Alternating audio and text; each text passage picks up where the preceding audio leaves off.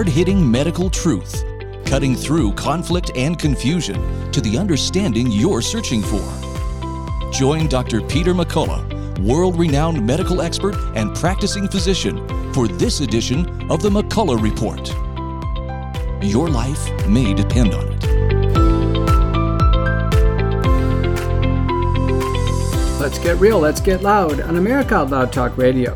This is the McCullough Report. And I'm Dr. Peter McCullough. McCullough. Madam Chairman, ladies and gentlemen, I am probably well known to the committee. I testified here on March 10th, 2021, a practicing internist and cardiologist in Dallas, Texas, and I am an expert on COVID-19. I have 56 peer-reviewed publications on the pandemic, particularly how to treat the infection, and over 770 overall publications in the National Library of Medicine, and well over 1,000 overall medical communications. I've served on 24 data safety monitoring boards for large pharmaceutical and device and in vitro diagnostic studies, and I consider myself both an expert on COVID as well as drug and device and biological agent safety. Here are my comments. There has always been a duty to treat COVID-19. It started with the very first case as soon as we recognized that this was a potentially fatal infection. When a patient could have died of this infection at that moment, and we understood it early based on risk stratification, based on age, medical problems, and severity of symptoms upon presentation, there was a duty to treat that patient, period. If a doctor did not treat that patient when that patient sought help, there was a duty to refer. From the very beginning, there was a community, a standard of care. From the very beginning, it evolves over time. In many situations like this, or in rare diseases, the community standard of care may be one doctor in that community who's going to take on the challenge of treating that patient, but that becomes the community standard of care. Early, there was use of a variety of drugs that became standard of care, as evidenced by surges in use of these drugs, and they included hydroxychloroquine, ivermectin, prednisone, budesonide. There were giant surges in use of these drugs as evidence that these were outpatient evolving standard of care. Now there's a surge of use in Paxlovid and a minor surge in molnupiravir. And I can tell you, I went on from there. I waited 8 hours, as I mentioned, through bureaucratic presentation after bureaucratic presentation. The committee members now are onto it. These Texas senators understand that early treatment's important. They asked every single bureaucrat that came in front of them, who in Texas was treated for COVID-19 to avoid hospitalization and death. Not a single public health official or medical school official could answer their questions. Let it be recorded in history that officials in Texas who played a role in pandemic response had no idea about early treatment and its role in preventing hospitalizations and deaths. It never came up in their thinking, it never came up in their analyses, and it clearly didn't come up in their report. Now, I had submitted approximately a 10-page prepared statement. I had 2 minutes for my oral statement, but given the overrun of all the bureaucrats and people ahead of me, I was teed up as the last person in the Texas Capitol rotunda to give my impression of the pandemic. I had been to the Texas Senate in March of 2021, but that was when the safety data were emerging on COVID-19 vaccines. And I tell you, I felt like I had one chance, and one chance only, to go on fire and tell the Texas Senate what was going on with vaccine safety on their watch. Let's listen in. We knew by January 22nd there was a problem because the U.S. CDC Vaccine Adverse Event Reporting System had too many deaths that have already happened with the COVID-19 vaccine than they had from all the prior vaccines combined. January 22nd of 2021, the warning bells came off, and then nothing happened. We knew on January 29th through Freedom of Information now, our Center for Disease, our U.S. FDA and Center for Disease Control was supposed to be putting out monthly safety reports for America. No safety report. Lesson learned from this committee, get a vaccine safety committee together. Get them together and start having them meet. If you're not seeing safety being provided at a federal level, remember it's safety, safety, safety. It would have been wonderful if these vaccines would have worked, but it was all about safety. We now know through court-ordered documents, Freedom of Information documents, Pfizer knew about 1,223 deaths within 90 days of release of their vaccine. Pfizer knew about it. We don't know if the FDA knew about it. Nobody did anything. And the freight train continued. Now, fast forward, as deaths started to occur, people started to get very, very uncomfortable. You saw all the pushbacks, protests, all kinds of worldwide feelings of great vaccine hesitancy because people were dying shortly after the vaccine. Papers were published. 50% of the deaths occur within 48 hours, 80% within a week. We know the vaccines installed the genetic material for the Wuhan spike protein that was manipulated in a biosecurity lab in Wuhan, China. There are now 1,000 papers published on the spike protein and the vaccines, 1,000 that deal with vaccine injuries, and they're well characterized. And the FDA agrees. The vaccines cause blood clots. The vaccines cause heart damage. The vaccines cause neurologic damage. They also cause well-characterized immunologic and hematologic system damage. This is in the peer-reviewed literature. This is not equivocal. This is not a subject of controversy or debate. It's in our literature. There are now... I tell you, I'd let them have it. And there was one final scene in the Texas Senate testimony I want to share with you, because this is basically how I left it with this group, given my precious few minutes that I had, and all the heartache and all the misery and suffering that the pandemic had brought upon the people of the great state of Texas. I finished my testimony, which in total was about 16 minutes in duration, with this final comment about you, the patient, when you're in the hospital and you're sick and you're under duress and you are trying to survive, whether it be SARS-CoV-2, COVID-19, the next respiratory illness, or the next medical problem. And I was on fire regarding medical autonomy. Any American, any Texan has the right to receive these drugs in the hospital when they engage in a discussion with their doctor. And under no circumstances should any doctor refuse a patient share decision-making and their own personal autonomy. It's unethical, it's immoral, and from a clinical perspective, it's illegal, and don't let it happen on your watch. Those are my comments. And that's right. The Texas Department of Health and Human Services works for the citizens of Texas. That's the employment relationship. You have a right as a citizen to talk to your employees, which are your public servants, that way. And I let them know, as a person in position of medical authority, to never let that happen again on their watch. The title of the Senate panel was Pandemic Response Lessons Learned. They need to learn a lesson. When the federal government, through a program for mass vaccination, offers no safeguards for safety of a new product like COVID-19 vaccines, it's up to the states. It's up to the states to step in. They should have had vaccine safety committees.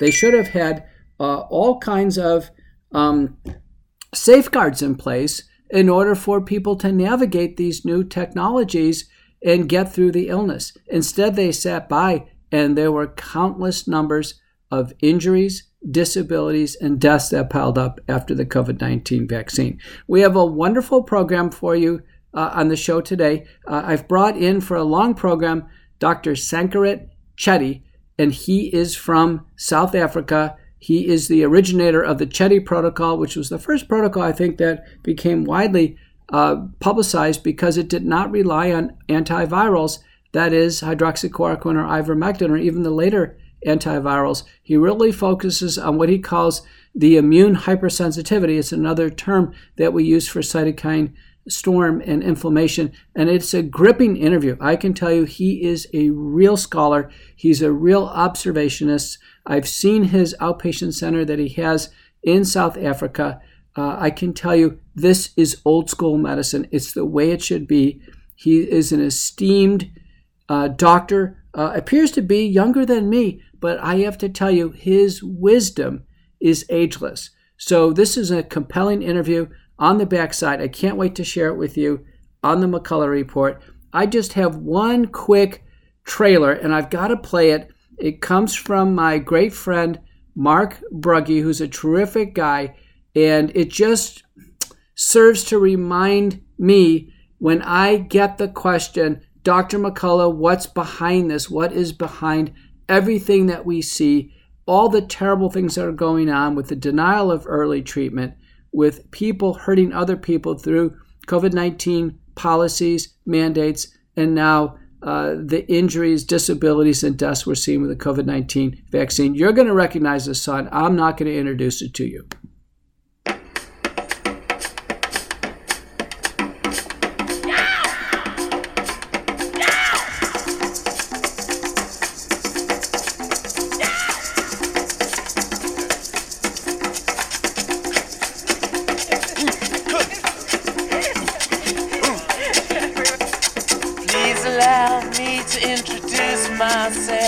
I'm a man of wealth and taste. I've been around for a long, long year. Stole many a man's soul of faith. I was around when Jesus Christ had his moment of doubt and pain. Made damn sure the pilot washed his hands and sealed his face. Meet you, hope you guess my name. But what's puzzling you is the nature of my game. Stuck around St. Petersburg when I saw it was a time for a change. Killed the Tsar and his ministers, Anastasia screamed in vain. I rode a tank, held a generous rank when the blitzkrieg raged and the bodies stank. Pleased to meet you, hope you guess my name. Oh yeah, I was puzzling you. Let's get real, let's get loud on America Out Loud Talk Radio. This is a McCullough Report.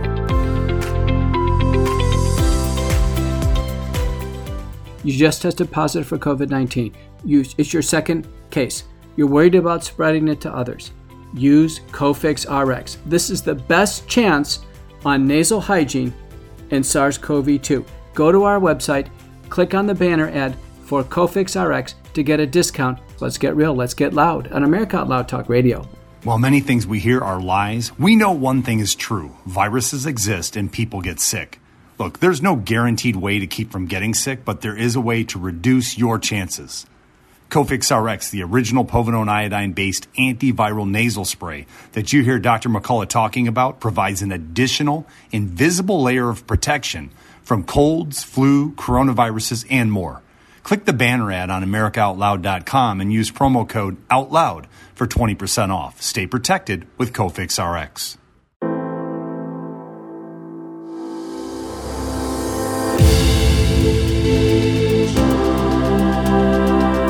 As Americans, we seek to form a more perfect union. To paraphrase Abraham Lincoln, we are a government of the people, by the people, and for the people. And God willing, we shall not perish from the earth. AmericaOutloud.com. Liberty and justice for all. The Genesis fogger is critically important to breathing cleaner air, which is essential to good health. Almost no one is killing pathogens in the air where they pose the risk of transmission.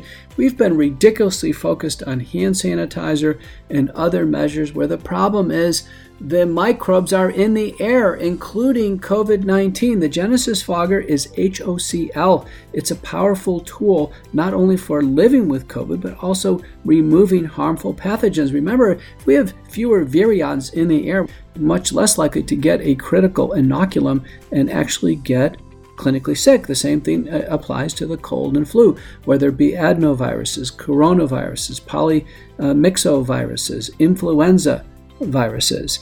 And also, there are antibiotic-resistant superbugs. There can be ones particularly that are airborne, including Clostridium difficile, which is airborne and in contact mode. So consider the Genesis fogger that utilizes HOCl. The Genesis fogger is perfectly designed.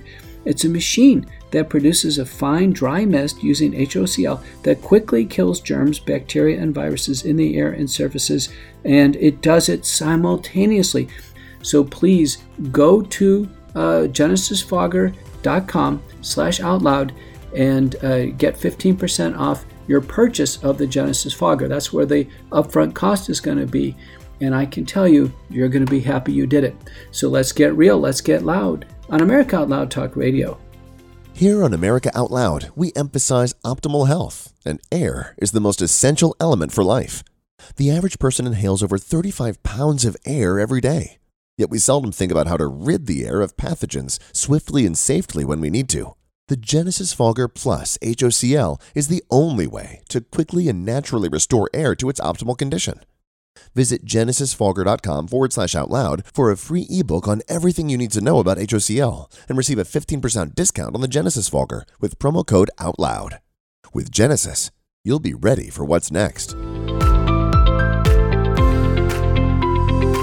Let's get real, let's get loud on America Out Loud Talk Radio. This is the McCullough Report, and I'm Dr. Peter McCullough. It's a great pleasure for me to go all the way across the ocean and reach out to and have on the first time someone I've wanted to have on the McCullough Report for months now, and that's Dr. Shankara Chetty. Dr. Chetty grew up in South Africa. His family is actually quite famous for running the largest bus firm, 108 buses. They actually ran a huge transportation company in South Africa. He went off to Johannesburg and got his bachelor's degree, ultimately got additional disciplines of study, genetics, microbiology, related specialties. From there, he went on to JSS Medical College in Mysore, India, where he received the MBBS degree, and that's how it's typically done in India. It's different than the United States, so it's a prolonged period of education there, 7 years. He returned to South Africa and did his internship in Durban, and then he sought private practice, general private practice in Port Edward, South Africa. And this is in the far eastern stretches of his province, right on the border with the Eastern Cape.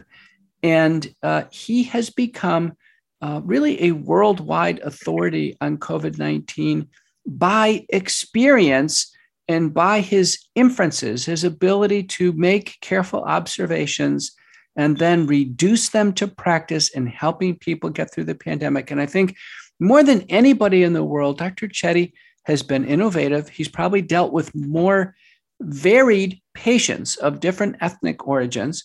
And he's also worked with a wider range of medications than I think anybody in the field. Dr. Chetty, welcome to the McCullough Report. Thank you, Dr. McCullough. Thank you for having me. I'm glad to be here. And myself, been waiting to have a chat for a long while. Well, I can tell you, it's been a whirlwind. I was so impressed with so many of your presentations, your data there, how you ran your program, including some of the open air shots that we saw. We've been on programs and videos together. We don't have time to go through the entire, what we call Chetty Protocol, which has been presented in so many different venues. But we want you to update us because it appears as if South Africa is almost premonitory for us. What's happening in South Africa is going to happen in the United States a few weeks or a few months later. And you're developing a great experience and understanding of the Omicron subvariants. So why don't you take it from there? What do you know about the Omicron subvariants and how has the illness changed over time? Dr. McCullough, the Omicron variant started in around January this year. We had the initial variant, which was relatively neurotoxic, and we started seeing those kind of neurology. Patients were presenting with burning hands and feet, specific dorsal root problems.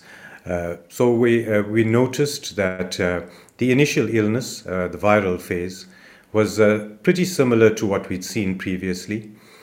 Patients had sore throats, body aches and pains, the usual constitutional symptoms, but they managed to get over that relatively unscathed.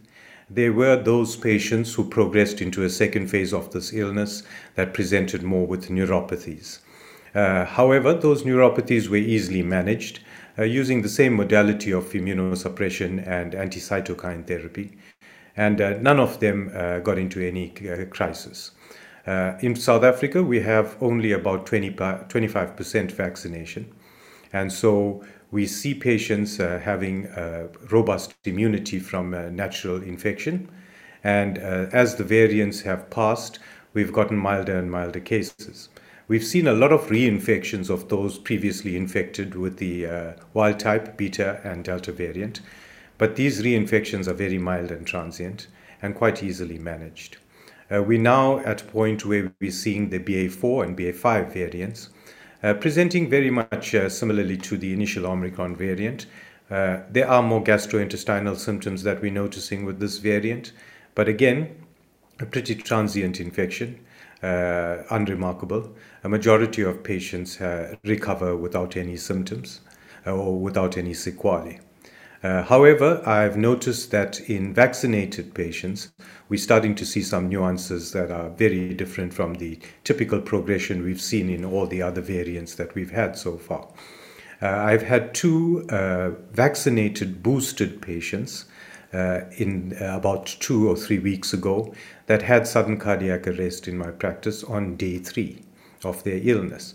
And their illness severity was really unremarkable, and the cardiac arrest that they went into were not really, there were absolutely no pre-existing symptoms for that. Both of them were not hypertensive. Both had no real comorbidities to speak of. And their illness wasn't that severe to warrant that kind of event taking place. We managed to resusc them. And from that point on, I knew that with vaccinated patients, I'm going to see a different picture. So I've taken the liberty to do biomarkers on all my vaccinated patients, especially those double vaxxed or double vaxxed and boosted, very early on in their illness. I'm no more waiting for the second week to look for any deterioration. And I found about 1 in every 3 of them to have very high CRPs, interleukin 6s and D dimers by about the 2nd or 3rd day of illness already.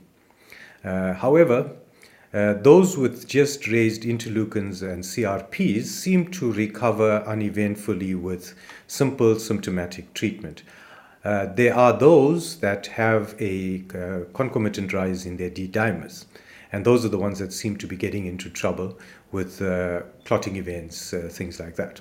So I think we need to start monitoring these patients a lot earlier.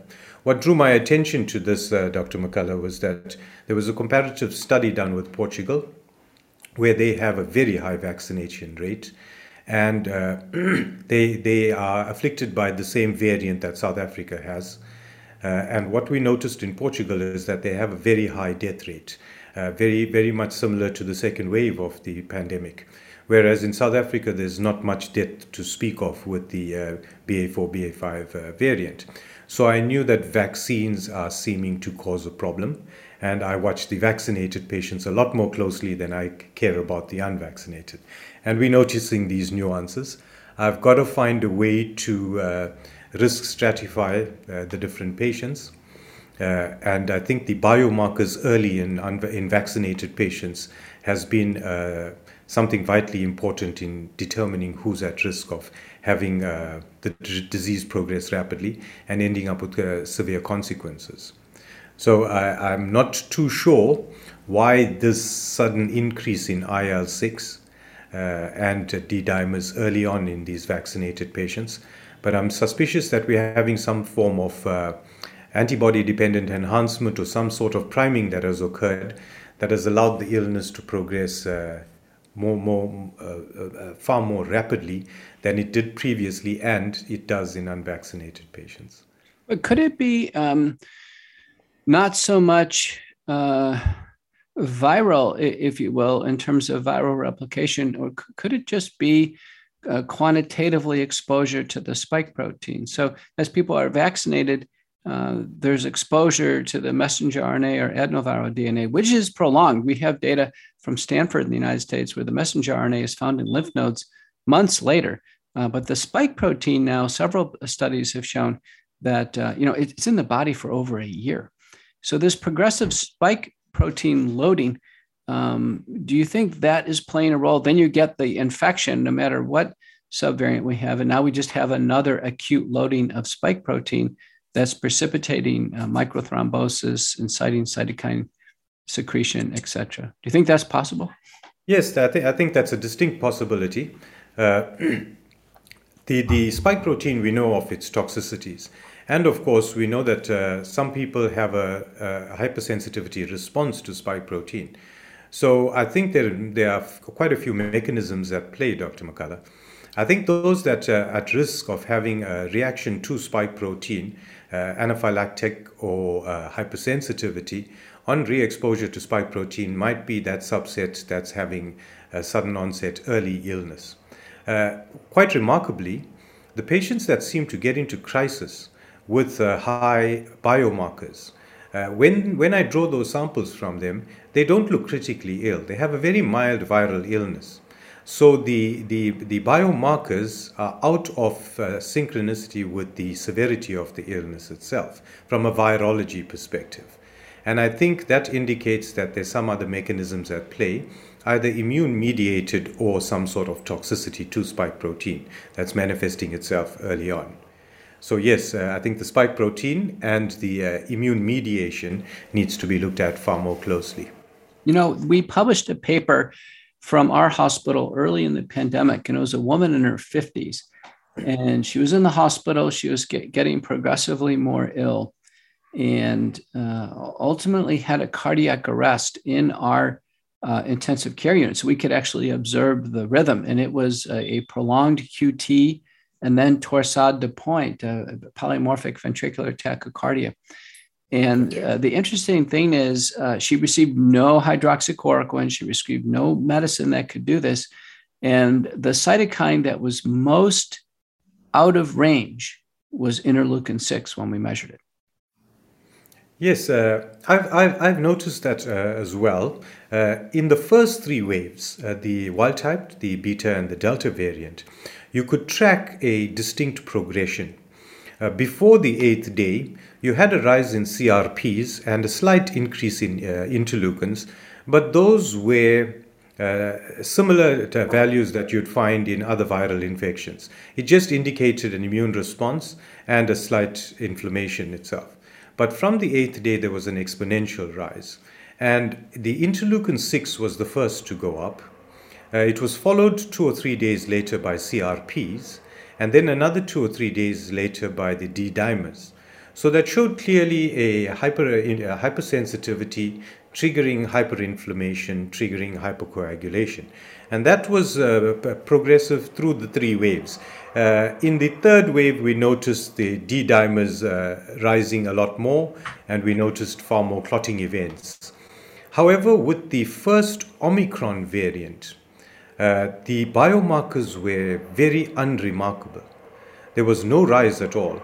In patients that showed a return of neuropathic symptoms on the 8th day, the only biomarker that went up was interleukin-6. There was no rise in CRPs or D dimers. That was the only marker that went up, and it was not really an indicator of severity of the illness itself like it had been in the previous 3 waves.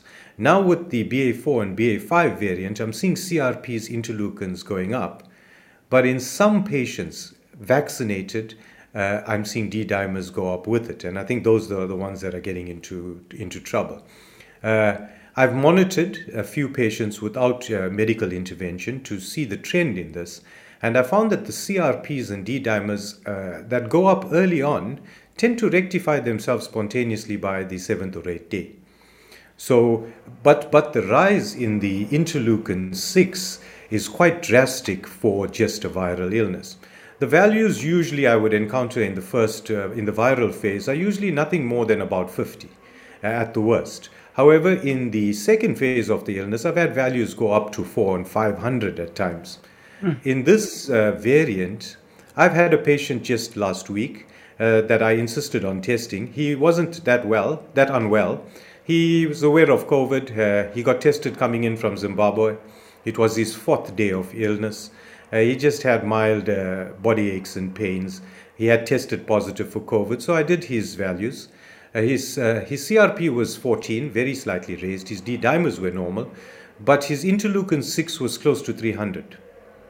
I was in two minds about intervening, being early in the illness. So I watched him clinically, and 5 days later we repeated all his bloods, and everything had returned to normal.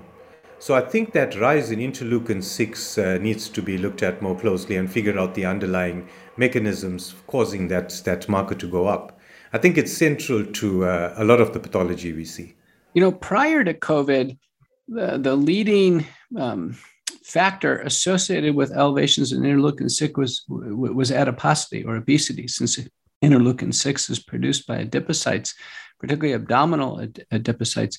Have you made the observation that heavier people, more obese people, have higher interleukin-6? I haven't seen that, Dr. McCullough.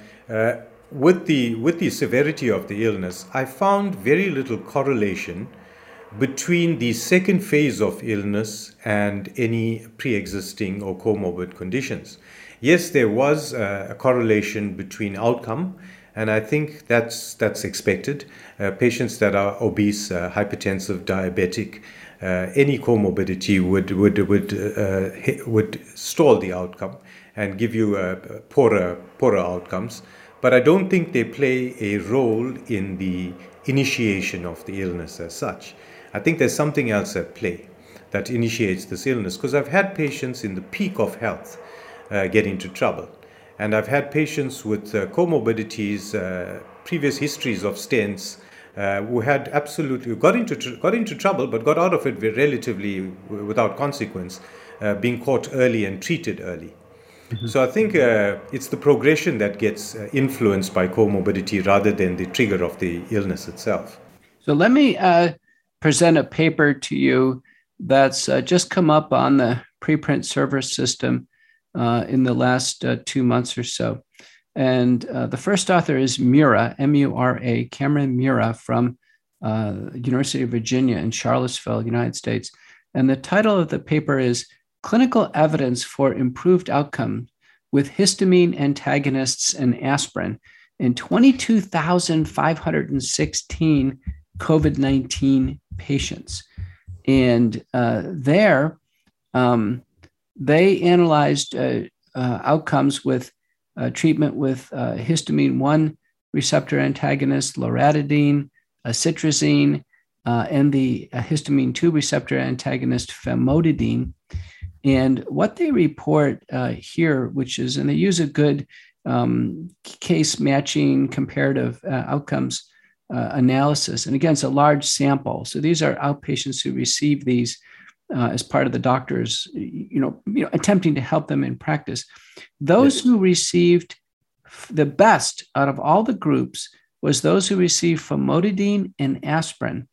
They had a 45% reduction in the risk for getting worse, requiring respiratory support, being hospitalized, or death. And this is a very large sample size, and not a randomized trial, but boy, as good as you can do. What's your reaction to that? Do you think that's is that? I think it's relevant information. With the work that I've been doing, we all knew about the steroids and the ability of steroids to suppress the progression of the illness post 8th day, and that was the first tool I used in the pandemic in the first wave. And it took about 2 or 3 days to see good benefit, with about a week to resolution of symptoms, even in the most severe of patients. And of course, I had to go to higher and higher doses if I wasn't getting clinical benefit. But my attention was drawn to this being some sort of immune hypersensitivity or hyperreactivity. So the very next, I think when I saw the 5th patient present in that way, I added an antihistamine.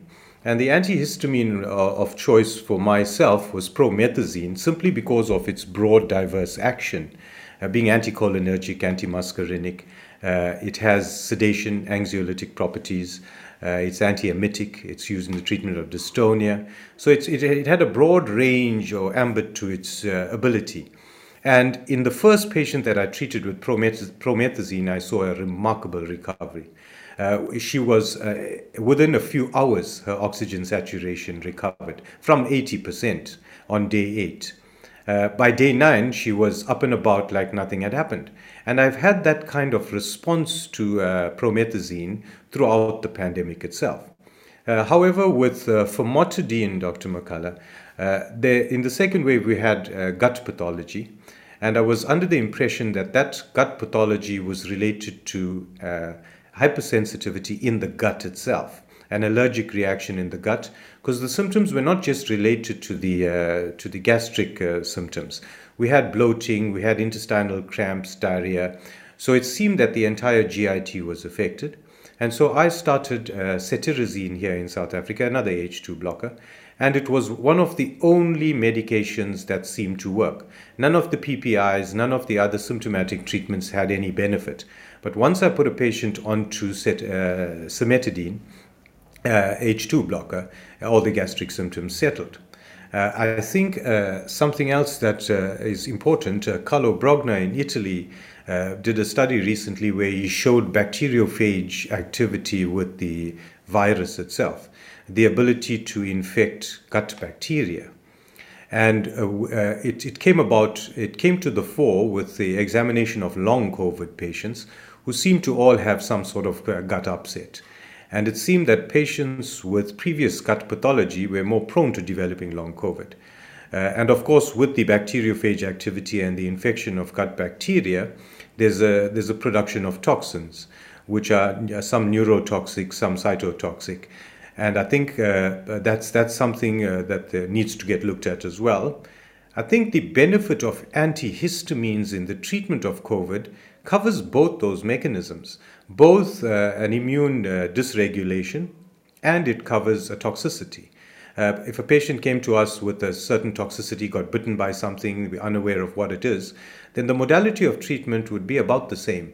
A steroid to suppress any overt reaction, and then trying to mop up any mediators with antihistamines, anti-leukotrienes, and the such. And of course, platelet activating factor suppressants. So the antihistamines, I think, are vital if instituted early in the way the disease progresses.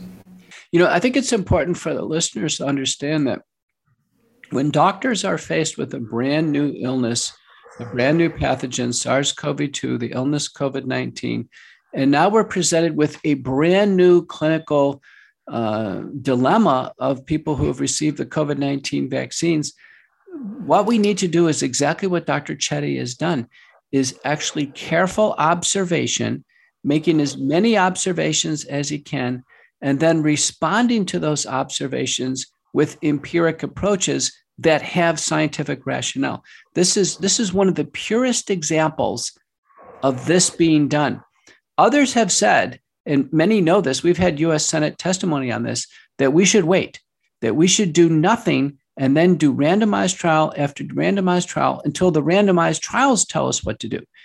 And many of you know, I disagreed with this on the floor of the U.S. Senate because this is one of the few times in medicine where it is all about observation and empiric management. Dr. Chetty, what's your response to that? I think you're exactly right, Dr. McCullough.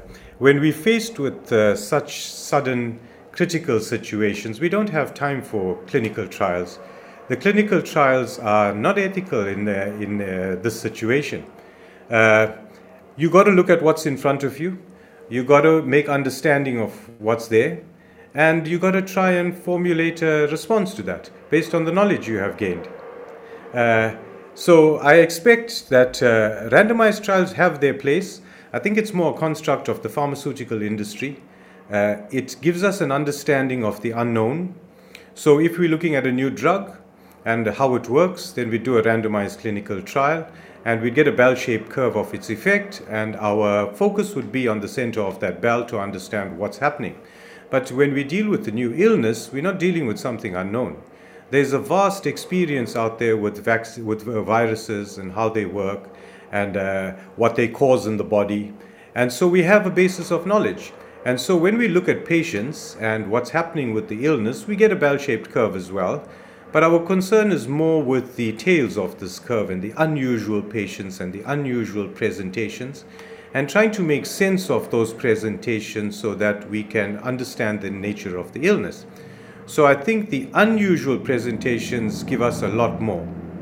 And I think a lot of science comes to the fore when physicians sit in the doctor's lounge at the end of the day and discuss all their unusual cases, rather than any randomized trials. So I think it should be left to people with experience to make sense very early on of what we see. And of course, with medical intervention, we have drugs that we've been using for many years. We're well aware of the risks that they pose. We're well aware of their safety profiles. So we shouldn't be restricted in trying those drugs. We're not posing any risk to the patient itself. And by assessing the speed to recovery and clinical outcomes, it gives us an understanding of the underlying mechanisms that we suspect to be at play. And that's the way we solve medical problems, not through any randomized trials itself. So I think clinicians, by tying clinicians' hands during this pandemic, we've stifled a lot of development in treating patients and adversely affected their quality of lives and the outcomes. Well, there's no doubt that you weren't stifled and I wasn't stifled in our practice of medicine, making observations, empiric treatment choices. I've been fortunate. I've tried to publish as much as I can, given the limitations that we have in terms of speed of publication and bias at the level of the editorial offices in the journal. But we've been talking now for greater than 30 minutes, Dr. Chetty, and we have not mentioned hydroxychloroquine, ivermectin, Paxlovid, or molnupiravir. We have not mentioned a drug that would be organized to reduce viral replication. Can you give us your thoughts throughout the pandemic about how management could be achieved without trying to address viral replication as a primary pathogenic driver? Okay. When it comes to the virus itself, I think the trust in natural immunity can't be ignored. With all the patients that I've seen with COVID, every single one of them had viral symptoms. Every single one of them, by about the 4th or 5th day of illness, showed signs of improvement. That's a clear indication of a robust immune response, that you're managing to curtail the infection without really any intervention. And so I think the virus itself is easily dealt with by our natural immune response. There were those patients who showed signs of a high viral load, having severe joint aches and pains, very high spiking temperatures. It was only in those patients that I considered decreasing viral load, and with drugs like hydroxychloroquine. But I used that for very few patients and very far between. It was wholly unnecessary.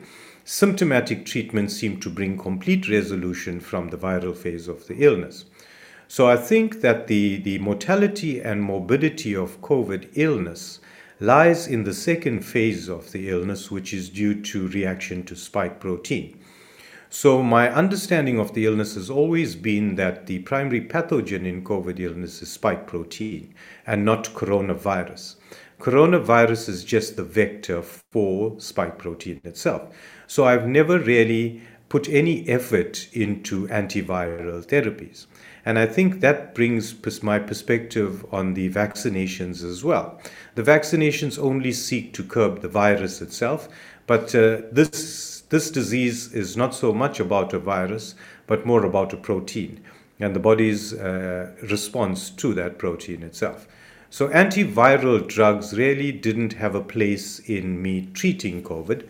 And we've seen that with antivirals in hospital treatments, they've really shown no benefit.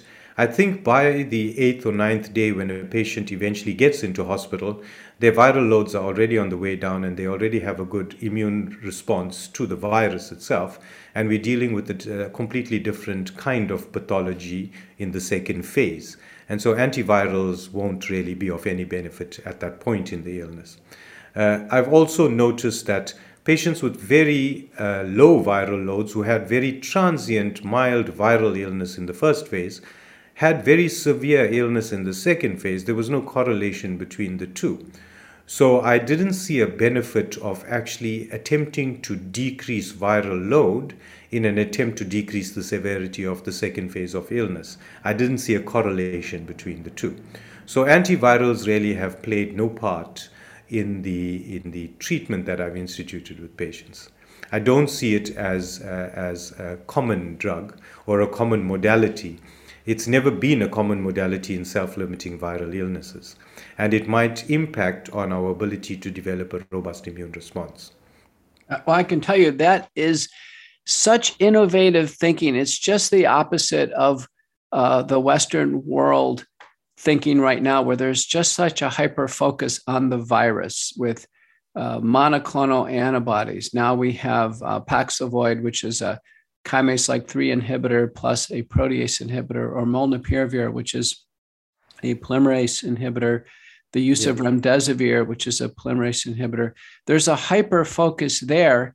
And I think your innovation, which influenced me in my practice, is to focus much more on inflammation. And the term you use is hypersensitivity. And I know how you're applying it because there are principles of hypersensitivity that are occurring in our patients. And then when a paper comes in from University of Virginia, where it's famotidine and aspirin and a substantial mortality reduction, that's one of the biggest mortality and hard outcome reductions that we've seen in observation. Dr. Chetty, it looks like you have been proved right on so many of these principles that it does take drugs in combination.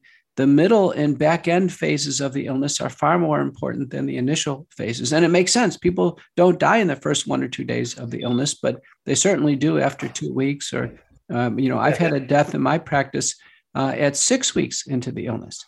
We've done autopsies on these deaths. And at that stage, the lungs are filled with blood clots. Yeah, I think Dr. McCullough, we've missed the pathology.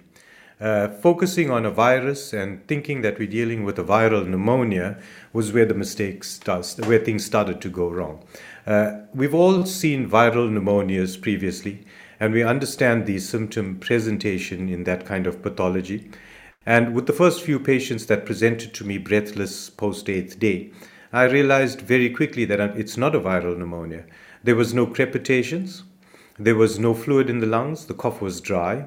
The patients had no symptoms of severe illness, so no fever and that kind of thing. Patients were just breathless.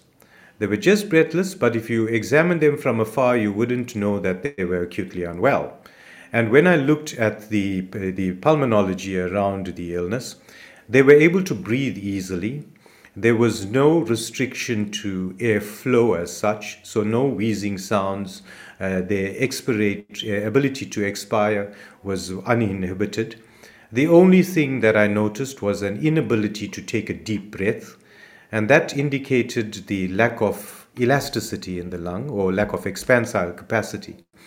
And that ties in well with a sudden inflammatory process in the substance of the lung rather than any secretions filling the lung itself. So the lung itself was swollen, tissue being swollen, and that would impede oxygen transfer, and it would impede the expansile capacity of the lung. And that's what drew my attention to this not being a typical pneumonia. There was some other pathology at play. And so I considered it to be a pneumonitis, triggered by either hypersensitivity or some kind of allergen or exposure to something. The progress as well of the illness, the severity, was what was very telling. I've had patients come to me on a Monday with the sore throat. It had started on that Monday and it was documented as their first day of illness. By the second day, they had almost completely recovered. During that week, they had recovered to the point where they engaged in sporting activities and that kind of thing, and I thought they had recovered completely from the illness. To the day a week later, on a Monday, they got up feeling tired. By lunchtime, they noticed the onset of breathlessness, and by the evening, were already becoming oxygen dependent. Now, pneumonias do not progress with that speed. And of course, they were perfectly fine the day before. So that's what drew my attention. This did not follow the progression of a pneumonia. The speed was different. The symptom presentation was different. And so I knew that post-8th day was where the mortality and morbidity resided. And there was a trigger on the 8th day starting a separate process. And so the understanding of a biphasic nature to this illness itself. And I think that's where we as the medical fraternity could have looked a little closer. I think the lockdowns, the isolations, all lended to that. Patients were coming into hospital on the 14th and 15th day critically ill. And of course, at that point, it's very difficult to tell what the triggering event was. So doctors in hospital were spending their times trying to save people's lives, looking at all the multi-system failures they were presented with. But there wasn't this understanding that it was triggered by a single event somewhere on the 8th day. And I think that's where the examination of patients following the trend of the illness is vitally important. You know, I can tell you that I had the illness myself, and that's exactly what happened. What you described is my lungs felt stiff. There was a stiffness, like I couldn't fully expand them. I was able to go out and run, which I did, and I exercised, and, it took time to recover. And this was, I imagine I was ill during the alpha wave in the United States. And that's exactly what I felt. Recently, Dr. Hazen and myself, we've published that we can manage patients who have hypoxemia at home, that it doesn't require hospitalization unless patients really can't keep up with the work of breathing, or if they cannot have adequate mentation. Do you agree with that? I mean, if patients have an oxygen saturation below 94%, do they have to be hospitalized, or can they be managed at home in your experience? Dr. McCullough, I think I was thrown into the deep end with this pandemic. There were patients that I would have liked to have hospitalized, but because of the protocols in the hospital being enforced and showing really no benefit, patients were terrified of being hospitalized. So I had to treat critically ill patients using ICU sort of care on an outpatient basis. Now, the most, just to lend some credence to what I'm saying, the worst patient that I've seen so far was a lady of 75 years old, diabetic and hypertensive, who was brought to me on the 12th day of her illness. She lives about 200 kilometers away from my practice. She got into distress. They called out the paramedics. Her oxygen saturation on oxygen was 45%. She was breathless on oxygen. They had put up a drip for her, and they were going to rush her to ICU. Her son insisted that she be brought to Port Edward, and he paid for the ambulance for the day. So I was presented with a patient on a stretcher, barely conscious, with a 45% saturation on 5 or 6 liters of oxygen. I drew her blood samples, I gave her a promethazine injection and a steroid injection, and I started her immediately on a high-dose steroid antihistamine, the usual, Montelukast. And I advised the paramedics to please leave the oxygen cylinder with her for a day or two. I would expect that her saturations would improve, which they did. I called her back on the Thursday. She presented on a Monday morning. I called them back on a Thursday to reassess. When I had seen her on Thursday, she was saturating at 88% on room air. She could take the mask off. She could speak to me. From her bloods on the first visit, her CRPs were over 500, her interleukins were over 500, and her D-dimer was, I think, 14,000. Wow. On the second visit, her D-dimer had gone up to 68,000.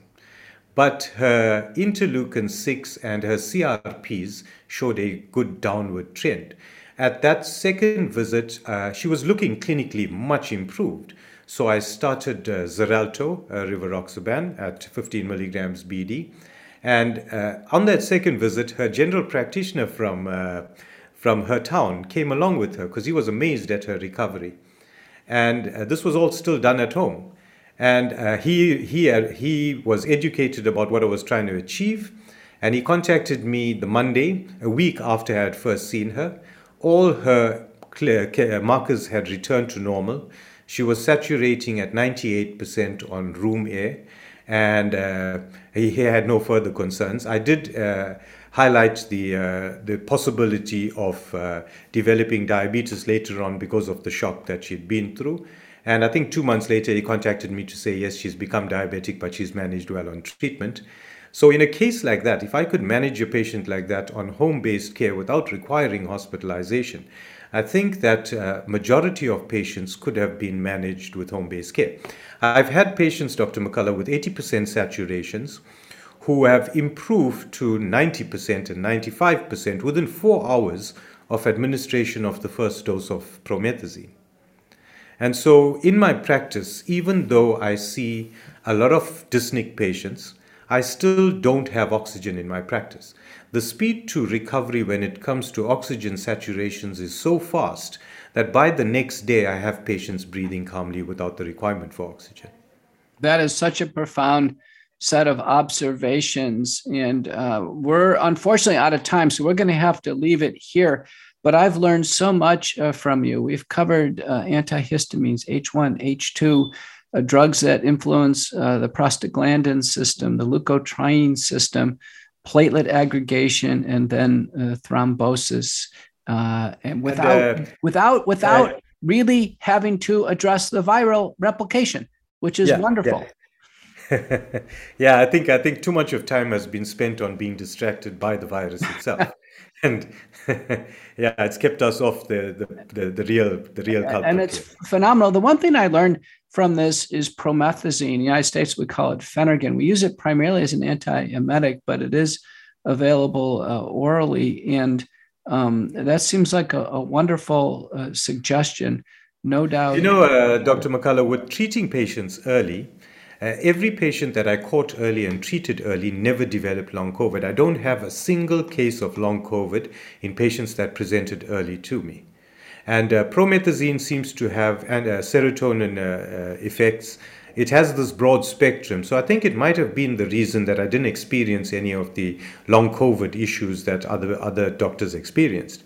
So I think promethazine and its broad diversity of effect was vital in the success that I had early on in the pandemic. Well, I do change patients over to a milder non-sedative antihistamine once they've clinically improved. I'm cautious of rebound on medication withdrawal.